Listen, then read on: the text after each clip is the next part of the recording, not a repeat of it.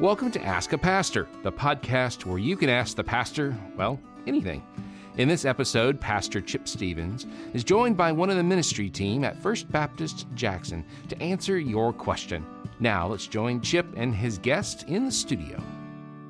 Hey, we want to welcome you to episode 2 of our Ask a Pastor podcast. And I'm really excited because this time I get to ask Mike the question. Last time he was peppering me with questions. Yeah, that's right. Now I get to bring it over to him. Okay. And so we do, by the way, appreciate you submitting questions to us for us to be able to ask. Any way we can help you, we certainly want to be able to do that. So Mike, here's a question for you. All right, lay it on me. Kind of give us a little insider perspective on worship planning. I mean, this is something that, you and I do it together, but it kind of, I give you a passage and then you begin the worship planning process. Yeah. But what goes into the thinking of worship planning? I mean, it's not just a random thing that comes together. No, it's not, and it's not something that just happens on Saturday night before Sunday morning either. Thank goodness. It's a whole lot that goes into planning the worship around here, and we're so blessed at our church to have this rich heritage of worship music ministry here in that worship context. And so one thing, it's like putting a chef in a kitchen that has all kinds of spices and meats and stuff. You got the tools. Because it's all here. I mean, we've got musicians of unbelievable caliber and also great spiritual people and leaders. And so what a great privilege it is. So the first thing that I do, and I know you know this, but just for your benefit, is I'm studying alongside of him. We don't study together, but we're blessed to have a pastor here. First of all, that's not just giving us good ideas about good living, but he's telling us what God's Word says. And that's really the starting place of worship. My one sentence definition of worship is that worship is a response to the revelation of God. Yeah. And the revelation of God is primarily through the written Word of God and specifically through the person of Jesus Christ. He's the ultimate revelation of God himself, but the Word of God is how we understand who He is and who God is. And our worship is a response to that. So we're not worshiping to get God to do something for us, although He certainly does. We're worshiping in response to what He has done for us and what He is doing in our lives. So worship is a response to revelation, which means the starting place of worship is His Word. And of course, Chip, you plan your preaching out way in advance. You're studying all the time. You're not just getting up sermons. You're working through God's Word in a systematic kind of way. Right. And I'm aware, you've made me aware that here's where I'm headed, here's where I'm going, here's the passage that I'm going to be focused on, and you've given me weeks and weeks of notice about that. What I'm doing every week as we tape this, you're getting ready to preach in Ephesians 5. Yep. And I'm studying Ephesians 5 this week. I spent some time in the Scripture this morning. I'm trying to get inside the text and understand what it's saying. I don't always know exactly the angle you're going to take, but you're so true to the Scripture, I've got a really good idea where you're going. Yeah. So I want to be saturated with God's Word myself so that I'm not just trying to put a music thing on top of and hope it matches. I'm actually wanting to get in the flow of what God is saying through His Word. Yeah. And so it starts for me with preparation in the Word of God. I always tell ministers of music through the years as I've trained them is I'm no less responsible to this book than you are. That's right. And so I better be in this thing and be studying along with you. And then I begin to imagine songs and moments in worship. So I always think, I'm always very sensitive that when we start, when the downbeat happens, whatever we start with, it needs to be worship. So you'll find in our worship services, we're not going to start the service with the announcement of the after-church fellowship that's happening at somebody's house, or we're not going to be promoting an activity. The activities are fine and important, and they're an important part of our church. But we're not going to start our worship with information. Yeah. We're going to start with revelation. We're going to be, what does God's Word say? Very often I'll start with a scripture, or I'm starting with a song that's very scriptural. I don't want to get into a pattern of the first song has to be a hymn, the second song has to be I reject patterns like that. Right. I want to say, what is the starting place of worship this week? Sometimes it's going to be energetic and loud. Sometimes it's going to be very soft and reflective. Sometimes it's going to be prayerful. Sometimes it's going to be joyful. It's going to be all over the map in terms of what it is, but it's going to start in this call to worship kind of a mode where I'm calling people in, inviting people to engage, and it's going to start with revelation. And then we're going to see the elements. You'll see revelation. You'll see thanksgiving. which is an important part of worship. It's an essential part of worship. I will enter his gates with thanksgiving, the Bible says. Enter his courts with praise. So it's going to have thanksgiving. It's going to have a big component of prayer in it. Because when you see... we've noticed that. Yeah. We've noticed that since you've been here. Yeah. When you see worship, you see this engagement. Jesus, sometimes I wish he had said, my house will be a house of music. And sometimes you may have thought, my house will be a house of preaching. Yep. But that's not what he said. He said, my house will be called a house of prayer. And if I could say one thing to the people of First Baptist Jackson, it's my desire that when somebody asks you about your church, you'll be able to say, well, I'll tell you one thing we do. We know how to pray. Yeah. That'd be so awesome if people could say that. You make several great points, but regarding prayer, one of the things that, you hear from people, and not really so much people from church, but you hear from other pastors or whatever, you hear people lament the demise of prayer meeting. Yeah.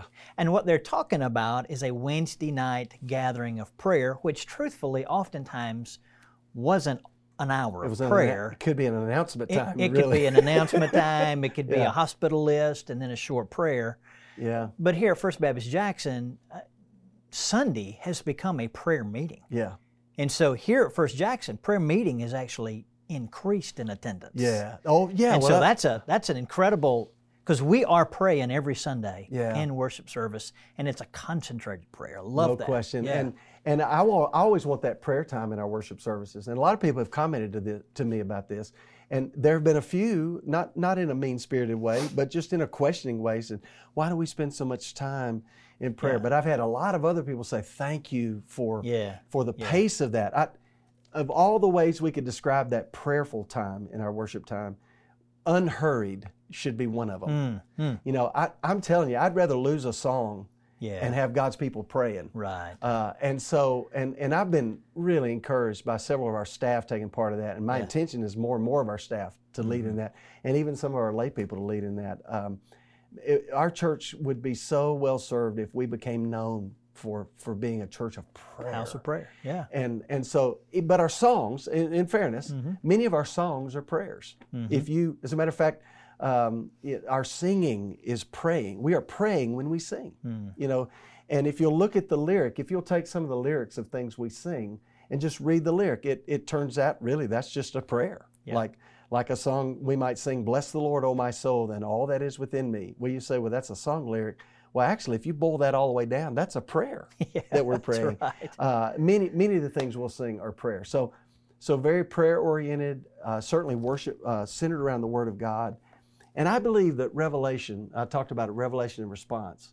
Sometimes the revelation is in the song, and the response could be in the sermon. Sure. So here's what the song says. I think about a song like we sang recently, Yet Not I, But Christ Through Me. It's just chock full of revelation. That whole song is nothing but theology. And then you get up behind that and preach a message that really, in essence, is a practical implication of what we just sang. Yeah.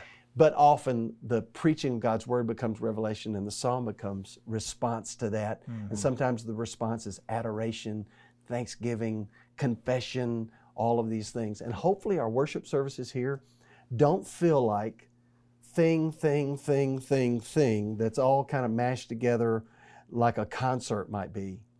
But it's one thing that has all these different components that move in and out. So you talk about the secret sauce of how we plan worship behind the scenes. I'm thinking about where it starts and a flow of thought that goes all the way to the end of it. And it's one arc of an experience where it's revelation and response. And that's the goal. I heard somebody one time talking about worship and saying that you look at the word worship like worth. Sure. That's the English tradition of the source of the word. Yeah, you are ascribing to God His worthiness when we come in worship. And so what you've described is it sounds to me like as you're planning a worship service, you're wanting to begin with just ascribing to God the glory due His name. I mean, we want to praise Him for who we want to thank Him for what He's done. Yep. And then we also want to prepare our hearts and minds for what He has to say through prayer. And sometimes songs are a little bit, maybe prayer songs and songs that are reflective, But that is an act of ascribing His worthiness too, when we recognize we need to hear what He has to say. Absolutely. We want that revelation. Absolutely. And we want to be in a position to respond. Absolutely. And hopefully when we plan the worship here, we are putting in the mouths of God's people responses to what God is saying. And their spirit engages and they join into the song, not just audibly and not just physically, but they join in spiritually with this beautiful expression of the body of Christ here at First Baptist Jackson, responding to the revelation of God. I want to address something right here that a lot of people don't know. Yeah. Okay, but maybe they've noticed it, and it's when you came here, you met with me. We were doing some worship planning, and you said, "Listen, I really want to change the title Invitation Time to Time of Response." Right. And so sometimes I've forgotten to do that. Yeah. So I'm sorry about that. It's old habits. Oh, but I tell you, I don't I know. But we talked last week about sometimes we make mistakes, and so I'm still making them. And I make them too. But explain why. Oh, yeah. Why does it matter changing the words? Yeah. Invitation time to time of response. Well, what a great question, and thank you for that, because this really is in my heart to do.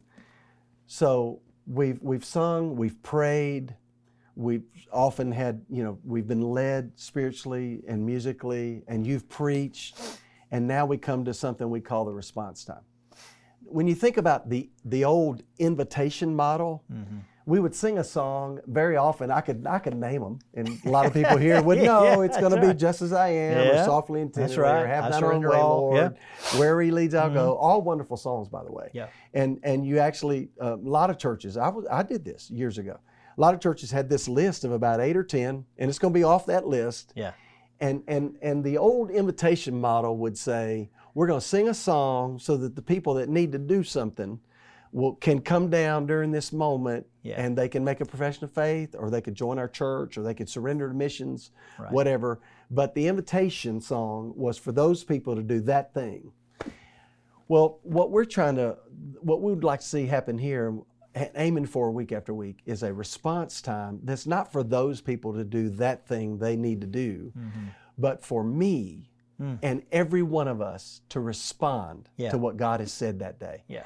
So the response song, and that's why I will pick a song. Sometimes I've done this lately, and you haven't told me to quit, so I'm assuming it's okay.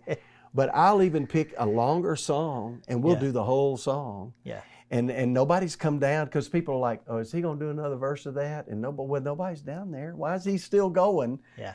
As if all we're trying to do is just give cover for the few people that need to make a decision. No. That's not what this song's designed to do. This song is our corporate response to all that God has said and is saying right there in that moment. So the response time's not for those people to do that. It's for all of us in the room to respond to the great revelation that God's already given to us. That's why it's my prayerful desire that in our response time that we'll see people begin to respond in ways that aren't those just, I want to join the church, or I need to make a profession of faith.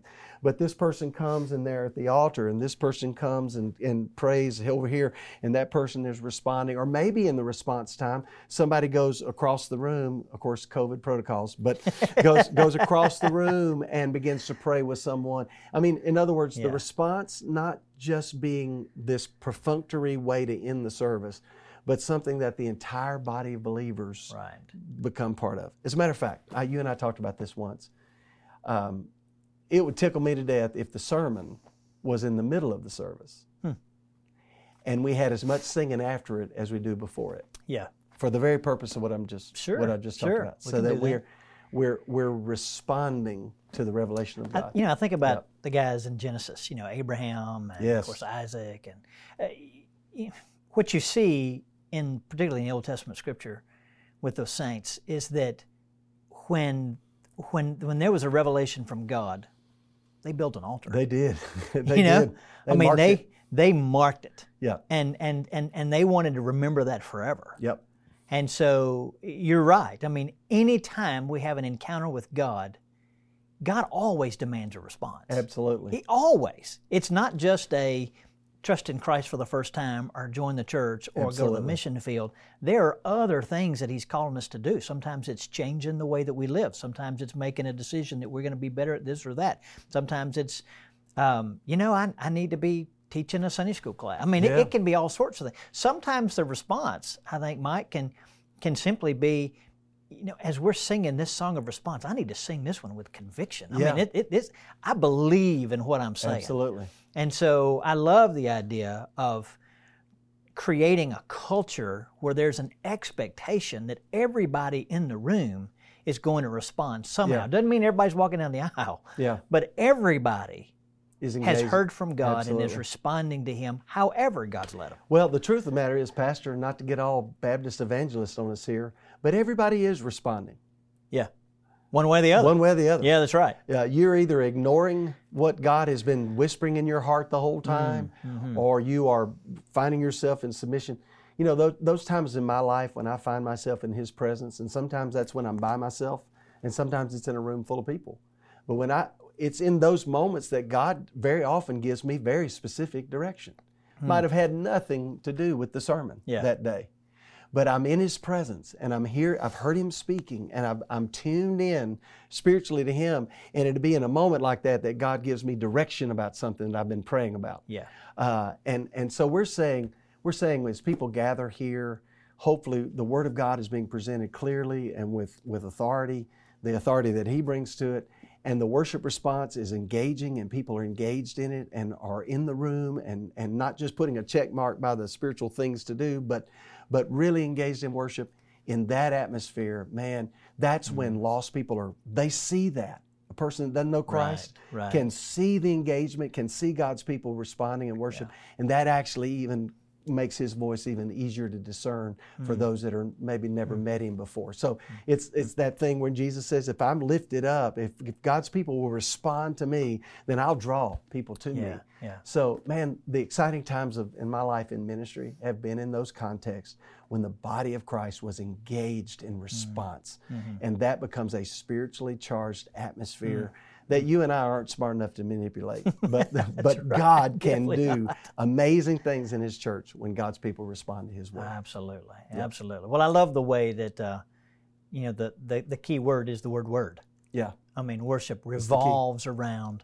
It's the key. The Word. I mean, the music revolves around the Word. The prayers revolve around the Word. The preaching revolves around the Word. Response time is response to the Word. I mean, that's Well, what the musician's responsibility at that point is we don't have to make this better. That's exactly right. It's already That's perfect. exactly right, yeah. It's already perfect. Yeah. Our job is to get out of the way of it. That's exactly right. To present it clearly and get out of the way of it. So what does that look like practically for the musician? It means that we eliminate the distractions that poorly done music would be. I think about, if we just go out there, we don't hardly know this, we're just kind of fumbling our way through, it's not the negative artistic experience that our people are affected by. They're missing God's Word. Right. We got in the way if our technology is not serving us well, if our microphones aren't working right.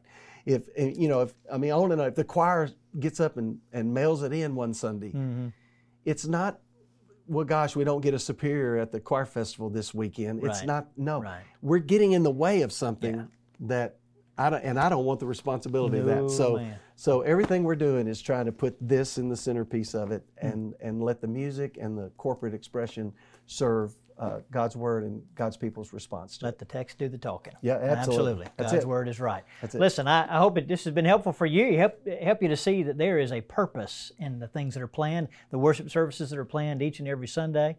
And so you can know as you come to church here at First Baptist Jackson that there is a purpose in all of that.